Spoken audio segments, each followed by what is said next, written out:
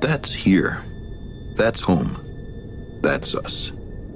On it, everyone you love, everyone you know, everyone you ever heard of, every human being who ever was, lived there. Our planet is a lonely speck in the great, enveloping cosmic dark.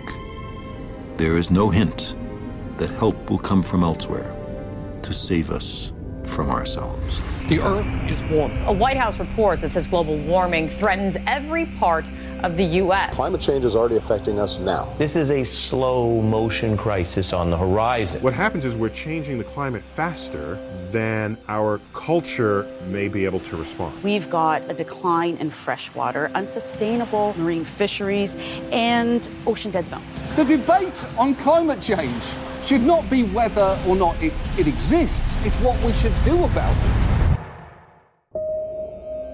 Sorry to start on a downer note there, but welcome to the Carbon Spectrum.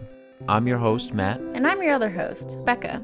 Climate change is a serious problem, but it's not futile. With the right information, you can make a difference. That's where we come in. We're two siblings who live across the USA, who are concerned with the future of our society. So we've set out to find people who are making a difference to reduce their carbon footprint and be an active voice in this battle. But first, let's turn the clocks back to autumn 2014. Intense. Stand by camera one. When the newsroom was airing its third and final season.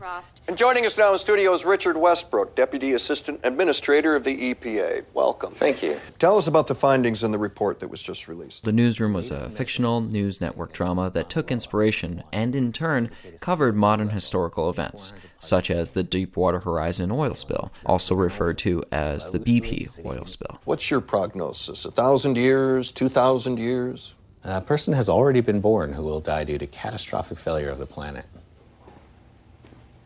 What did he just say? Okay, can you expand on that?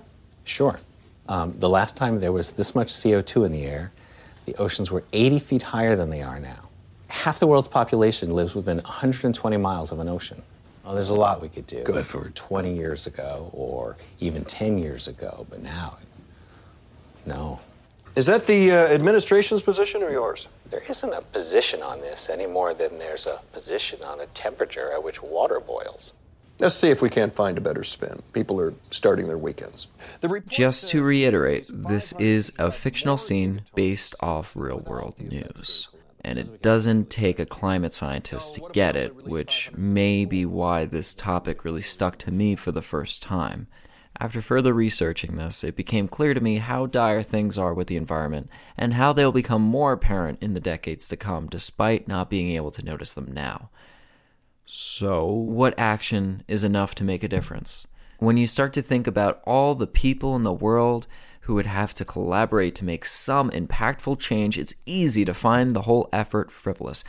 But why run this crazy experiment where we take trillions of tons of carbon from underground and put it in the atmosphere and oceans? This is an insane experiment. It's the dumbest experiment in human history. You have the Elon Musks. What I'm concerned about is that we don't appear to be moving very fast. What can we do about this to speed up our response time here? The Elizabeth Warrens. If we do not get our act together, there will be devastating impacts for our kids and our grandchildren, causing trillions of dollars in order to repair that damage, if it is repairable at all. The Bernie Sanders. Can we change is clearly yes. The Al Gores. The silver lining, of course, is that people are fighting back. The Bill McKibbins, and so on, saying, no, we're not taking this lying down. Through sheer efforts, innovations, and outreach, they've rallied up enough support from normal people like you and me to show the world that there is a demand to work towards slowing down climate change effects while preserving our way of life.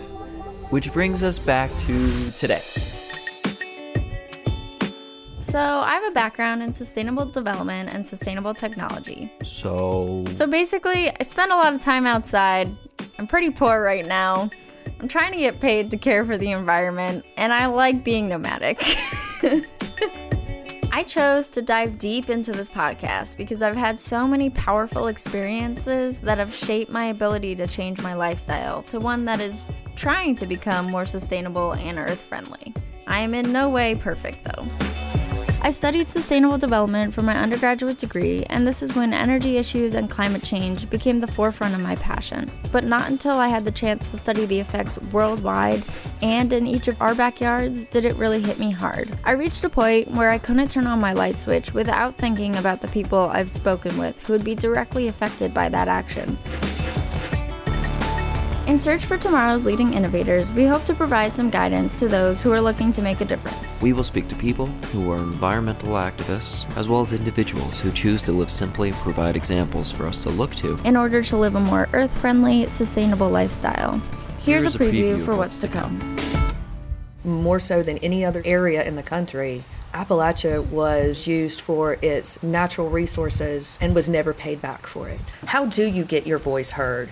How do you get your voice heard not just to county commissioners, but to the governor, to federal representatives in Congress?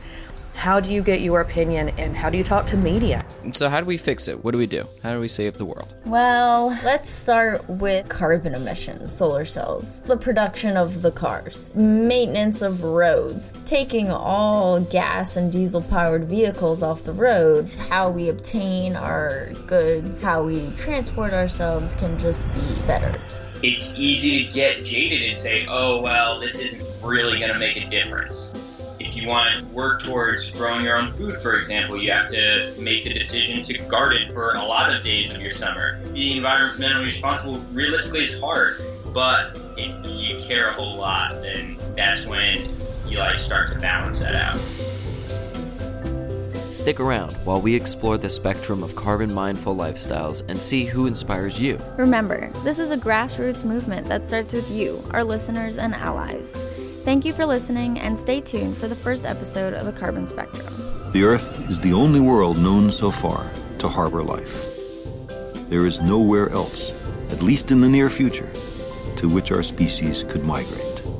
It underscores our responsibility to preserve and cherish the pale blue dot, the only home we've ever known.